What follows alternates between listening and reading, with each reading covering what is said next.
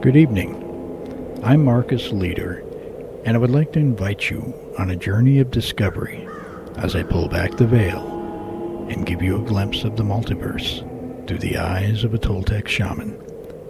So sit back, relax, turn up the volume, and turn down the lights.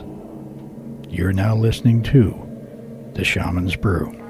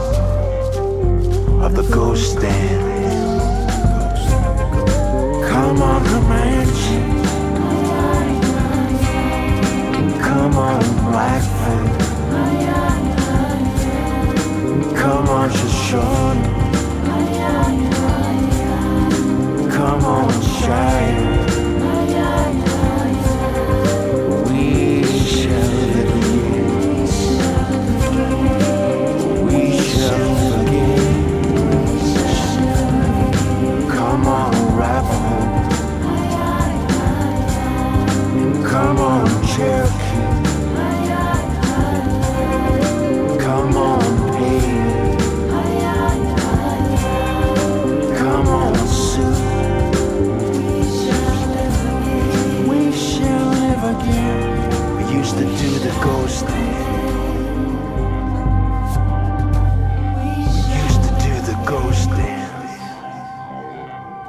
don't sing them kind of songs no more.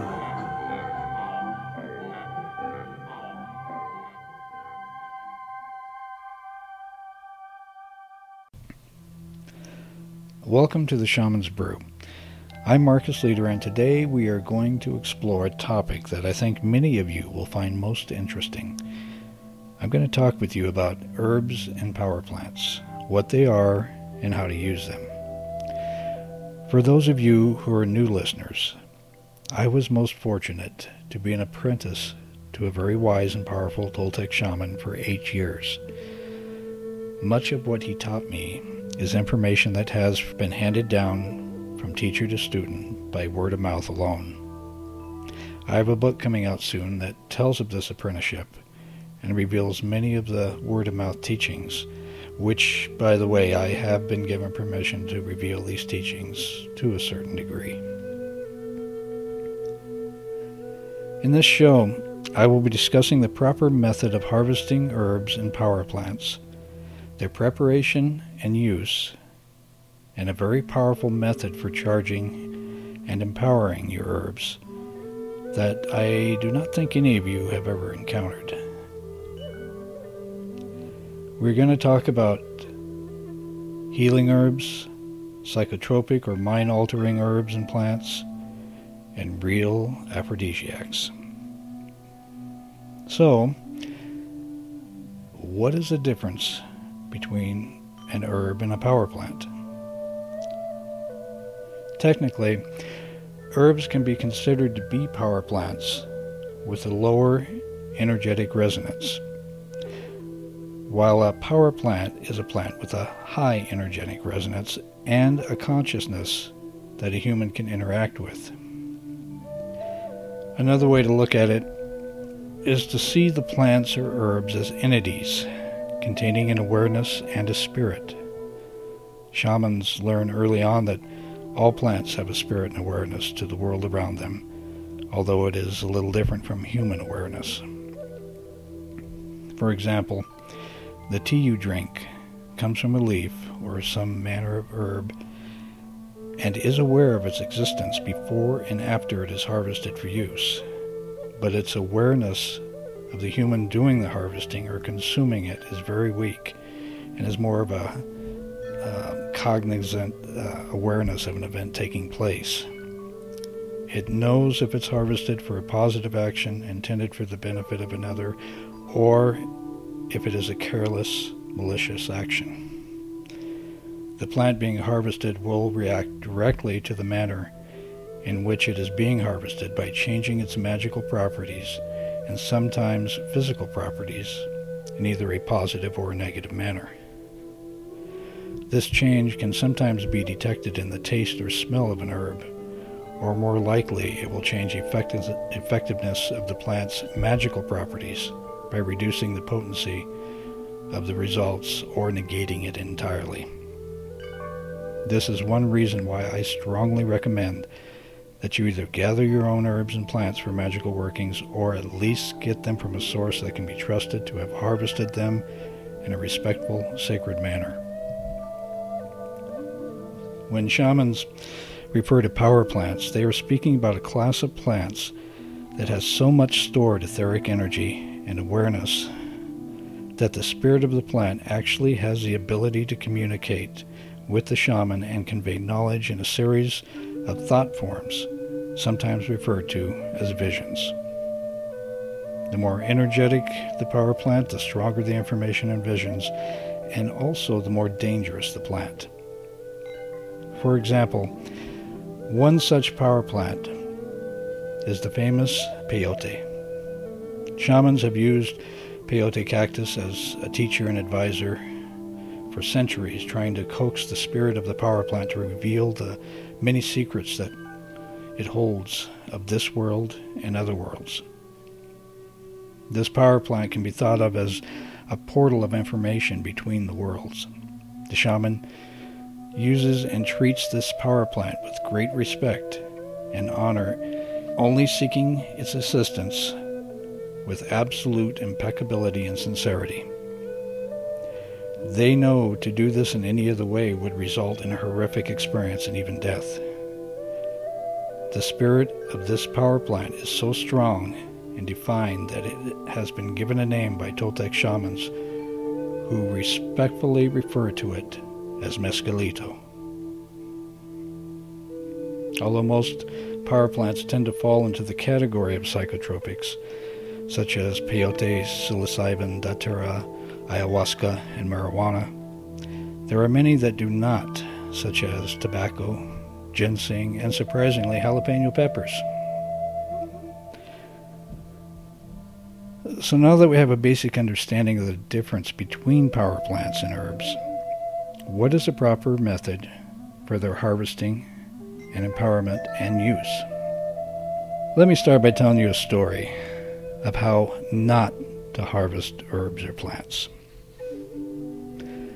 On one of my many excursions with my own shamanic teacher, we traveled to a spot in the Anza Borrego Desert to harvest some datura, also known as Jimson weed.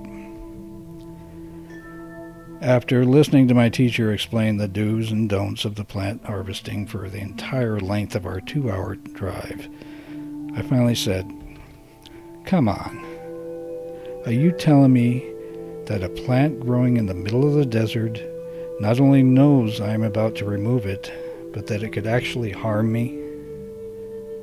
My answer was a silent stare that cut right through me, a stare that I knew all too well. At that moment, I wished I'd kept my doubting thoughts to myself, for I knew this was going to be one of those types of lessons, the type that always has a price and is often associated with fear or pain. We pulled into an area where we could park the car and continue walking through the chaparral until we came to an area that had a high concentration of cholla cactus. Now, I'm not sure how many of you are familiar with the cholla cactus, but in my opinion, it is the most god-awful plant ever to grow on the planet. Growing up in the desert, I've had many confrontations with this cactus, many accidents, and much pain associated. The cholla is actually very beautiful and has a kind of an alien appearance. Growing usually no more than 4 or 5 feet tall, it spreads its 1-inch in diameter branches out in all directions. These branches are completely covered with razor-sharp, micro-barbed needles about 1 to 2 inches in length, with the diameter and strength of a sewing needle. The thing about these needles that I dislike the most is that they are so sharp that the slightest touch drives them under your skin, even through Levi's. Once they penetrated the skin, the microbarbs hold tight like a fishing hook. You have to take pliers to pull out a single barb, and man does it hurt. To make matters worse, they have a venom that feels like a bee sting. On one occasion, when I was in high school, I walked out of my house barefooted, not seeing the 2-inch section of cholla branch that had broken off and rolled on my doorstep under the force of the wind, until it was too late. The pain was excruciating. I had to take a dinner fork and slide it between my foot and the body of the cacti, and pull so hard that the fork bent in half, and then I had to pull the rest of the barbs out with a pair of needle-nose pliers. It was the worst cholla event I had ever encountered. My foot swelled up. It was throbbing pain. The only thing I'd ever seen that was worse involving a cholla happened with my dog. He went out into the chaparral one night and came back yelping on 3 legs, with his rear leg tucked underneath him and pinned to his privates with a cluster of cholla the size of my fist. Yes, indeed, it's such a lovely plant. But I am digressing way too much for this story. I knew my teacher had chosen this spot for a reason. The reason was to teach me a lesson that I would not soon forget. Around a slight hill was a very large datura plant, sitting right in the middle of a cluster of 4-foot-tall cholla cacti. There was about 8 feet between the cholla, so I was not too concerned, as only an idiot would walk too close, to cause any kind of problems. My teacher nodded toward the datura and said, "Go get it." I grabbed my cloth sack and shovel, and he stopped me and said, "No, just go get it." I looked at him, wondering what he meant, and he explained that I was to be brutal and grab the plant at its base and yank it out of the soil and then walk back. I thought to myself, this can't be good. But I did as he said, and I grabbed the plant and yanked. The first attempt failed, and I damaged the plant and cut my hand. The second attempt with 2 hands proved to be successful. I stood there a moment with the damaged plant in my hand, half expecting to be struck by lightning, when I heard my teacher laughing. He said in his most feminine voice, "You are such a brute, Marcos." Just then I turned to walk back to the car, and before I got 2 steps away, I felt a stinging pain in my right calf muscle. When I turned suddenly to see what it was, that something hit me in the butt with the same stinging pain, and then again in the kneecap. I found in all these places a single cholla needle embedded about a 1/4 inch under my skin, except on the kneecap that was in the bone.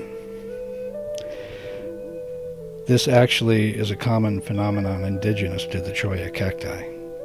When it gets hot, as it was that day, the pressure under the needles get very high, and they will occasionally explode outwards as far as 10 feet like a dart from a blowgun.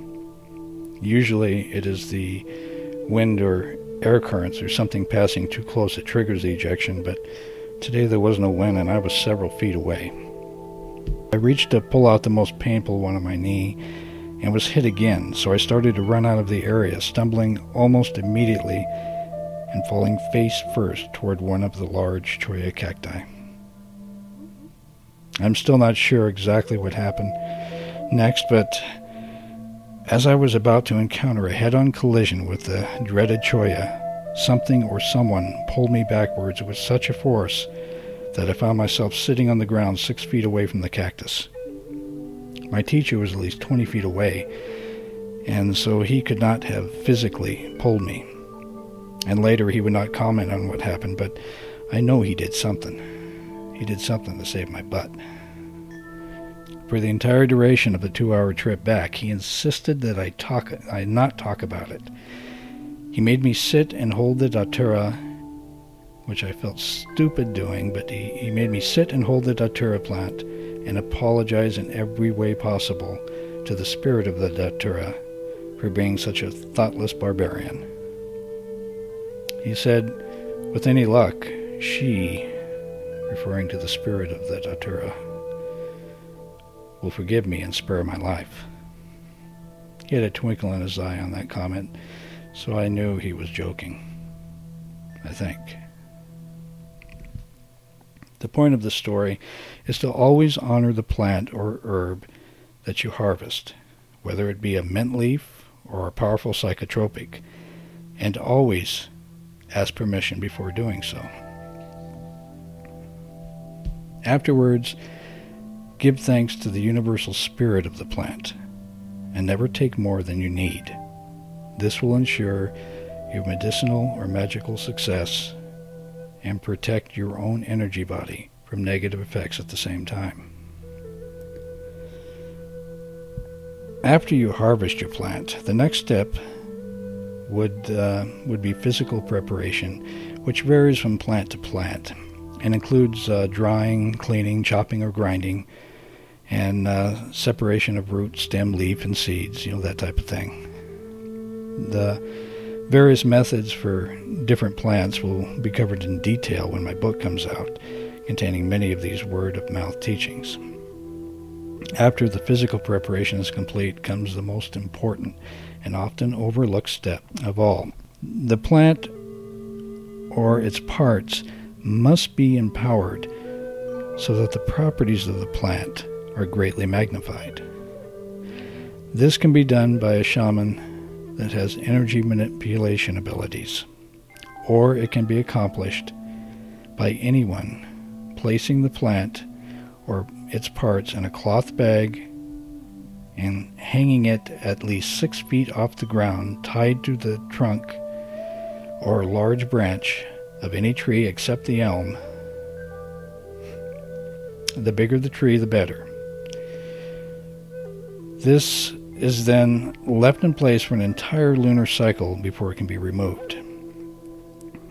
During this time, the life force of the tree will flow into the plant and merge with the life force of the plant, creating small vortexes of chi energy that emulate the magical properties of the plant, similar to how a strong magnetic field will in time magnetize the molecules of iron, emulating the lines of magnetic force.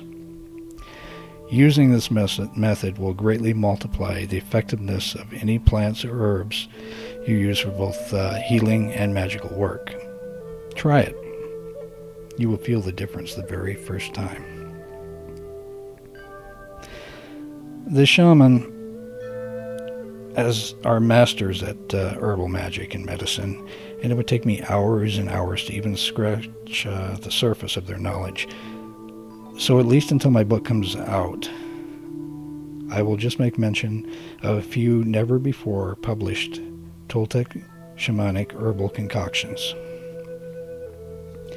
One classic example is the Toltec summoning smoke. It consists of a mixture of one single datura leaf, dried and finely chopped, a sprig of wormwood, finely chopped, and about a half-inch chunk of copal coarsely ground into a powder. Copal is a resin found in trees in Mexico and Central America. To this, you add about a half a handful of any type of sage leaf available, coarsely ground. Mix this up, blending it together with the focused intent of the desired results, which in this case is the summoning of an entity. And when you burn it on a charcoal block or a small open fire, you perform your summoning mixture the way your summoning ritual the way you normally would. Just burn this on the block or in a small fire. One word of advice here: be careful in what you're summoning. This stuff works, and sometimes works too well. Another example of a totally unheard of Toltec mixture is an extremely powerful and effective aphrodisiac using 3 ingredients that can be ingested or burned as an innocent, unsuspecting incense. I bet that woke a lot of you up. Yep, little will your mate know that the sweet-smelling incense smoldering in the burner is about to cause an intense smoldering in another vessel. But before you start making plans, let me explain that one of the ingredients of this mixture is very hard to find, and it exists only in one part of the world. It is the entire body of a grebworm that is indigenous to Mexico and Central America. I'm currently attempting to procure a source for this ingredient, and once I do, I will be offering it on my websites, sacredsoils.com and theshamansbrew.com, for that and whatever other ingredients that it may take will be available on my website at that time. But so far I've not procured it, so you'll just have to keep checking my website and see when it becomes available. The other 2 ingredients of this aphrodisiac incense are dried Dahmania leaves and small mesquite shavings. A tea can be made with this mixture and sipped, but for best results it should be burned as an incense. Again, This and many other healing, magical, and other herbal shamanic mixtures will be revealed in my future books. In summary, know the difference between herbs and power plants before working with them, and always, always, always harvest them by asking permission first and then thanking them for sacrificing their lives for your cause, and never take more than you will need. Then prepare the plant in the proper way for its use, and then charge the plant within the energetic field of a large tree for an entire lunar cycle. I might add too that when you store the plant, it should be stored in a glass jar in the darkest area you can find, or cover it so that light cannot filter in. You will find a dramatic increase in your herbal work. In closing this lesson on herbs and power plants, I would like to share with you one last story about personal power. And a story about my teacher, myself, and an earthworm.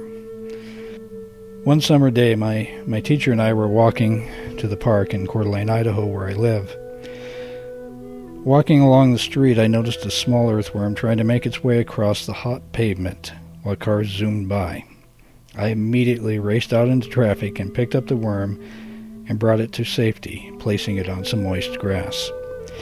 Thinking that I had executed a very honorable and noble deed, I turned to my teacher to receive his acknowledgments of praise, but instead he stared at me intently and said, "Why did you do that?"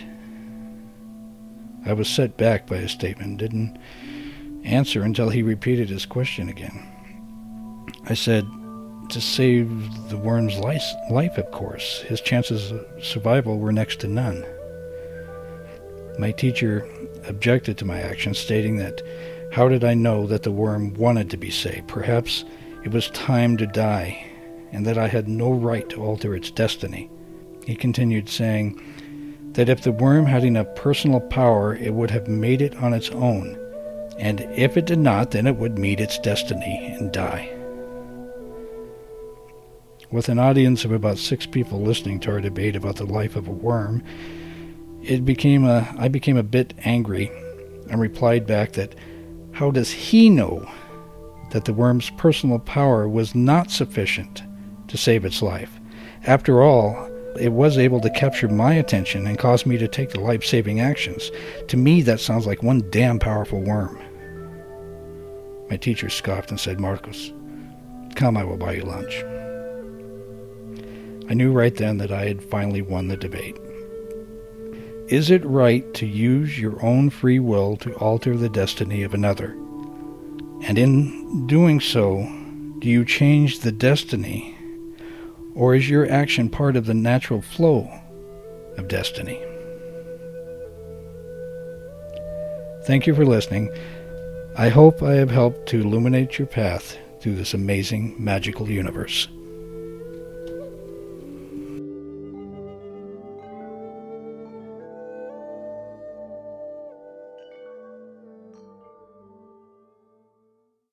And now it is with great pleasure that I welcome back the incredible Mr. Vincent Price, who is going to talk with us about spells and curses.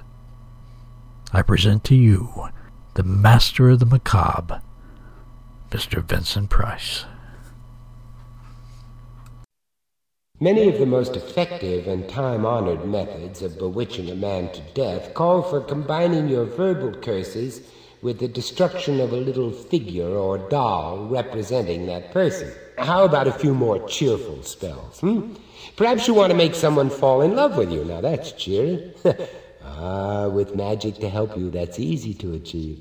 Fashion the likeness of the one you wish to bewitch in wax, making it fair and beautiful naturally. Be sure to use in its making something from the body of the beloved, a few hairs, nail clippings, or anointed with a drop of their blood, if you happen to have it, or a sample of their sweat, both particularly efficacious in magic. Then take a piece of fabric from some intimate garment stolen from your love and dress the doll in it. Each night at midnight, on 3 successive nights during the full moon, take the image to a lonely place, raise it to the moon, and say these words thrice. The spirits of the night will make this person, and here of course you must mention their name, will make this person ready for me in body and in mind. Then the following night you will go to your love and he will be unable to resist you. Do you believe it? I do. Oh yes, there are many love charms you can use. Here's a formula that never fails. When the night is soft and the winds are ripe with the scent of sweet flesh, pluck the most crimson rose from the garden and place the dew-fresh petals in a 5-pointed star beneath the window of your beloved. Now whisper her name or his name to the night wind 3 times. Say nothing more. Love will be sealed between you unto death and beyond. In immortality you will be one and the same in heart and spirit. The medieval True Grimoire gives a detailed formula for seducing a girl. Preparations are made during the waxing moon. Write in your blood the girl's name on a piece of virgin parchment. Draw a magic circle in the usual way, and at midnight, holding a lighted taper, invoke the spirits as follows. I salute and conjure thee, O beautiful moon. I conjure thee so that you may send down power to oppress, torture, and harass the body and soul, and the 5 senses of, and here you use the name of the victim, shall we say, Angela de Medici, she whose name is written here in my blood, so that she shall have no choice but to come unto me and submit to my desires. For so long as she shall remain unmoved by me, let her be tortured and made to suffer. Oh, that's a good one. If you prefer the love potion, you can get good results from this one. Take yellow rose petals, carrot roots, belladonna, a poisonous plant, soot, and pure water from a stream. Brew these ingredients with wine in a pot and give the liquor to your love to drink. Candy is dandy, but liquor is quicker. Methinks she should die of love for you after swallowing that, or she must love you very much to accept it in the first place, or she might just die. Perhaps you have reason to doubt your girlfriend's chastity. Well, if you do, try this. Find a stone called the lodestone of a pale blue color, which is found in the Indies and part of Germany or on the coast of France. Lay this stone under the head of the girl, and if she is faithful to you, she will rise up and kiss you. But if she is unfaithful, she will fall out of bed. It has always been recognized by the wise that to make a woman chaste and faithful is the hardest thing in all the world to do. But if the object of your love is married to another, it is not impossible to separate them. You must write the names of the victims on a new-laid egg while standing in a graveyard when there is no moon. Then to intone the following invocation. I conjure you, O luminaries of heaven and earth, as the heavens are separated from the earth, so separate and divide Jonathan Hubbard and his wife Abigail, in the name of the 12 hours of the day and the 3 watches of the night, and the 7 days of the week and the 30 days of the month and the 7 years of Shemitah, and the 50 years of Jubilee on every day, in the name of the evil angel Ishmael, who preside over pain, inflammation, and dropsy. Now, break the egg and eat it raw. Ooh. Well, when that's done, prepare to cast a love charm upon Jonathan or Abigail, as the case may be. Thus your objective will be obtained. It's much simpler than a divorce. So, those are some of the magic secrets of love and eroticism. But I wonder, Should I tell you the greatest secret of them all? Well, yes, I've gone this far. I suppose I should. But this is for the ears of females only. If there is a man at your side, send him away, for he should not know this. What every young girl should know. In all the history of witchcraft and magic, since how many thousands of years we cannot know, there is another charm, the most antique and efficacious of them all, compounded of fire, pain, and passion, used by women throughout the ages to enmesh the hearts of men and enslave them in the web of love forever, and used by some who know its power today. It is the magic cake. It is also called the conferiatio, which from furthest Asia to Europe and the New World has ever been the sacrament of love. Its purpose is to bind not only the soul but also the flesh, so that dead to all other women, the man shall live and breathe for this one only. It is no trifling matter, girls. The woman cannot perform this magic alone. She must have the help of another woman, a witch. The witch strips the suppliant to the skin. She must then lie naked on her back with candles burning. The witch now lays a wooden board upon the woman's loins, and on that a small brazier of burning charcoal with a miniature oven. In this she bakes the magic cake. The dough is made much like any other, of flour or meal, butter, eggs, milk, sweetened with honey. But this cake must also be seasoned and hotly spiced with the passion and anguish of her loins. She will now take the cake to the man she loves and give it as a gift for him to eat before her eyes. At the first bite she feels a strange tumult of the senses, a giddiness. His heart beats faster. His blood rises and grows hot. His face is flushed with blushes and his body burns. He is seized by the madness we call love, and a raging, inextinguishable desire rises in him that will burn each time he looks upon this woman until the day he dies. Of course, there are magic charms and spells for every purpose, for good and evil, attack and defense, to counteract and nullify other charms. An old English charm used for centuries as a defense against maleficent witchcraft covers any kind of curse or evil charm. Listen to this. Blackluggy, hammerhead, rowan tree and red thread, put the warlocks to their speed, now the witch's spell is dead.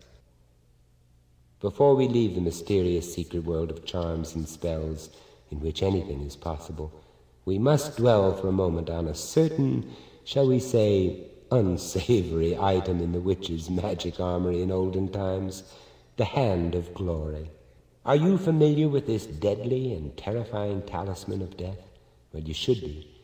At one time, they say, no witch would think of being without one. It was usually kept on the mantel above the chimney-piece, along with other grisly relics and paraphernalia of magic. What is it? Well, let me tell you.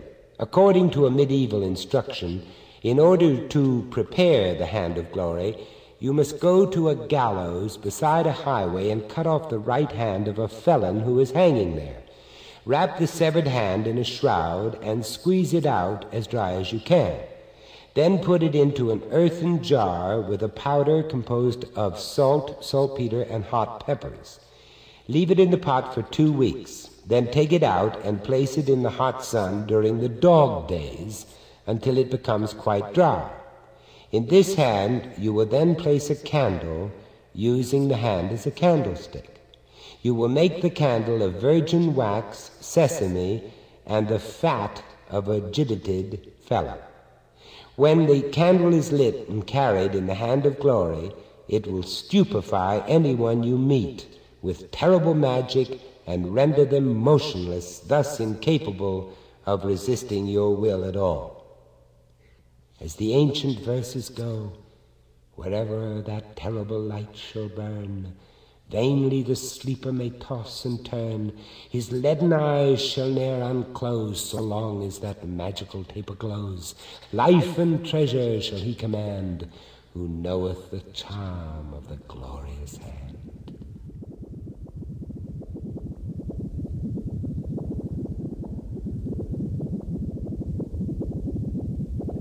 Double, toil and trouble, fire burn and cauldron bubble. Liver of blaspheming Jew, gall of goat and slips of yew slivered in the moon's eclipse, nose of Turk and Tartar's lips, finger of birth, strangled babe, ditch delivered by a drab. Make the gruel thick and slab, add thereto a tiger's chaudron, for the ingredients of our cauldron. Double, toil and trouble, fire burn and cauldron bubble. Pour in sow's blood that hath eaten her 9 fallow, grease that's switten from the murderer's gibbet, throw into the flame. Black spirits in white, red spirits in gray, mingle, mingle, mingle, you that mingle. Do you feel a strange tingling in your body? Do you feel a pricking of your thumbs? Well, that's a sure and certain sign that the time to go to the Sabbath has come. The Sabbath, the great ceremonial gathering of witches, a wild revelry at dead of night in some lonely, desolate spot, a heath, a forest clearing, or some forbidding, craggy mountaintop. Witches come from miles around, sometimes a mere 13, but more often scores of them, hundreds, sometimes even thousands, for this is the great, triumphant, glorious pagan celebration of the old religion. Do they worship Satan here? Who but a witch can say for sure? For the accounts in old documents differ greatly. Some say no, but most say yes, and naturally modern witches tell you never. Who knows? I'm sure that many different Sabbaths, varying greatly, have been celebrated at different times throughout the centuries, and that the devil was the guest of honor, revered and worshipped as often as not. Let us attend an early medieval Sabbath, shall we? The place is France, the time the 12th century. As the hour approaches, the witch prepares. She strips herself naked and massages the magic ointment laced with delirious narcotic poisons into her body. Then, in fact or fancy, she flies up the chimney, over the fields, marshes, and forests, to the appointed secret place. Imagine the scene. Bright resinous fires flicker and blaze with blood-red embers and darting, sparkling yellow tongues of flame, casting dancing shadows on the assembled people gathered in the murmuring, restless excitement of anticipation beneath the phantasmagoric pall of drifting sparks and smoke. There stands the officiating priestess called the Ancient One, although she may be young and beautiful. One witness describes her as a sorceress of 17, a pretty woman and atrociously cruel. She has the face of Medea, the beauty of Our Lady of Sorrows. Deep-set eyes, tragic, restless, wild. Her dark hair, an untamable torrent falling wildly around her shoulders like writhing serpents, and on her head a crown of vervain, the deadly ivy, and the violets of death. The blood-red firelight bathes her sinuous body as she raises her arms before the altar. The Sabbath has begun. First comes the denial of God, feared by the peasants who are still pagan at heart. Now she turns to the image of Satan, a great wooden idol, horned and shaggy, with all the virile attributes of a satyr of Pan. She pays homage, kneeling to kiss him under the tail. Then it is his turn to consecrate his priestess. The wooden god welcomes her as Priapus of antiquity welcomed his female adorers. She gives herself to him and sits upon him for a moment as the priestess of the shrine of the oracle of Delphi sat upon the phallic tripod in the temple of Apollo. There follows feasting and drinking, wine, mead, hard cider, and perry, beverages to inflame the mind, perhaps laced with delirious belladonna. And the dance begins, the music, men and women dancing, whirling frenzy in notorious witches' round, back to back in circle, counterclockwise, faster and faster, in a possessed, abandoned madness of giddy delirium. Then there are the most solemn rites, a parody of the Eucharist. The witch priestess is herself the altar, prostrate on her back, arms outstretched, her hair trailing in the dust. The devil himself performs the rites upon her loins. The figure of a man, masked, horned, clothed in a goatskin. What is the host? Who knows? It was many things at different times. Sometimes it was the sacred passion cake. Now she rises at last. She raises her arms to heaven, not in adoration, but in defiance of God, whose dominion she has usurped and mocked. In a great shrill voice she cries out, appealing to the lightning, the thunderbolts of heaven to strike her dead. There is awed silence. No thunder is heard, no lightning strikes. And God, having made no reply to her taunts, is considered vanquished.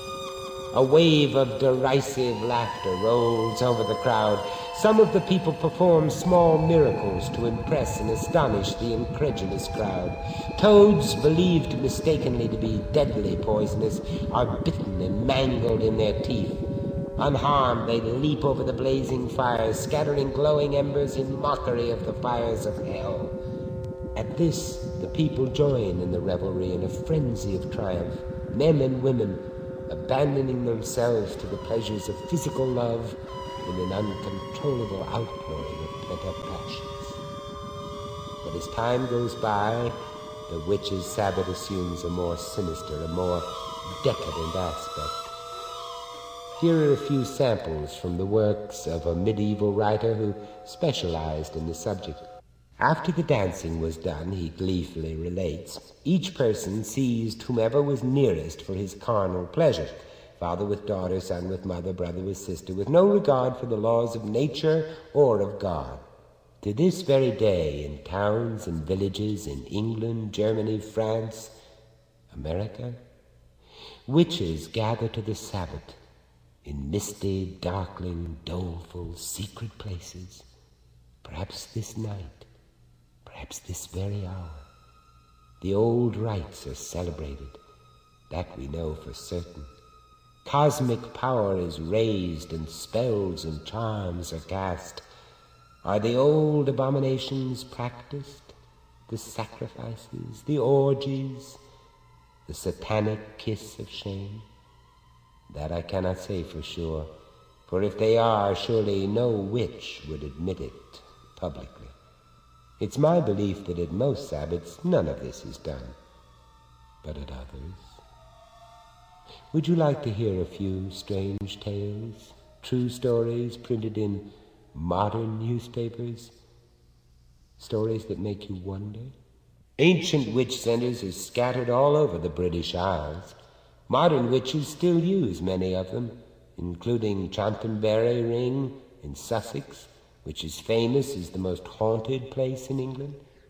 A coven called the Moonrakers meets to this day at Gorse Hill, near Swindon, a site frequently chosen for the Sabbath for over 1,500 years. There are several covens of avowedly black witches in London, even today. There is one in Sherwood Forest, another in Brockenhurst. There are two in Hove, the Merry Order of St. Bridget and the Order of Sybil, both satanic flagellant covens practicing worship of the devil, the Black Mass, communal whipping, ritual orgies, and the raising of demons for malefic purposes. Not so long ago, a sacred chalice was stolen from an old church in Dorsetshire. It reappeared on the altar a few days later, stained with blood. Then early one morning, as some men were setting out to work, walking through the mist that hung over Tootingbeck Common, they were startled to come upon a gruesome sight. The severed head of a pig stared at them from the grass. Around it, arranged in a mystic triangle, were 3 pagan wooden crosses, each 5 feet high.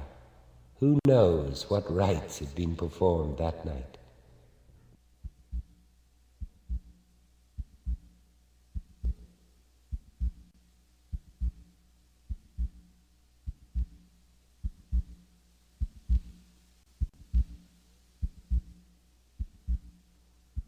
Where does it all lead?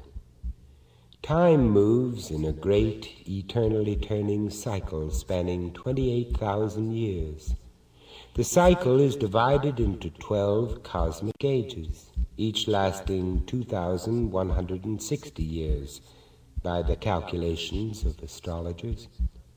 For some 2,000 years now, under the dominating influence of Pisces, mankind has been shackled by the belief that he was born in original sin, born to suffer, doomed before his life could even begin. This has been the dismal Piscean age of Kali Yuga, the age of darkness and despair. But now, are we on the threshold of the victorious age of light? Is this the dawning of the age of Aquarius?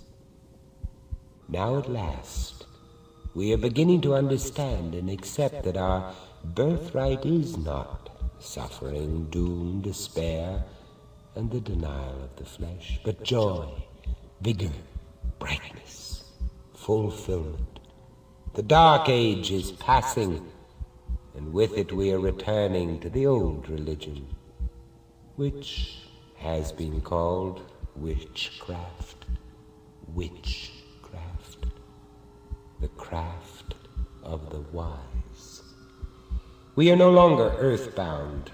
To be sure, we reach for the stars in spaceships, but that in itself is nothing, merely physical. What is important is that the spirit reaches out into infinity, marveling at the fact that it is free, and we are just a tiny speck of dust in the awful immensity of the cosmos, one little planet in one little solar system in one of 100,000 million galaxies like our own. And in the midst of this, science has discovered what mystics, witches, and magicians have known for millennia, that neither time nor space nor matter are absolute or what they seem to be.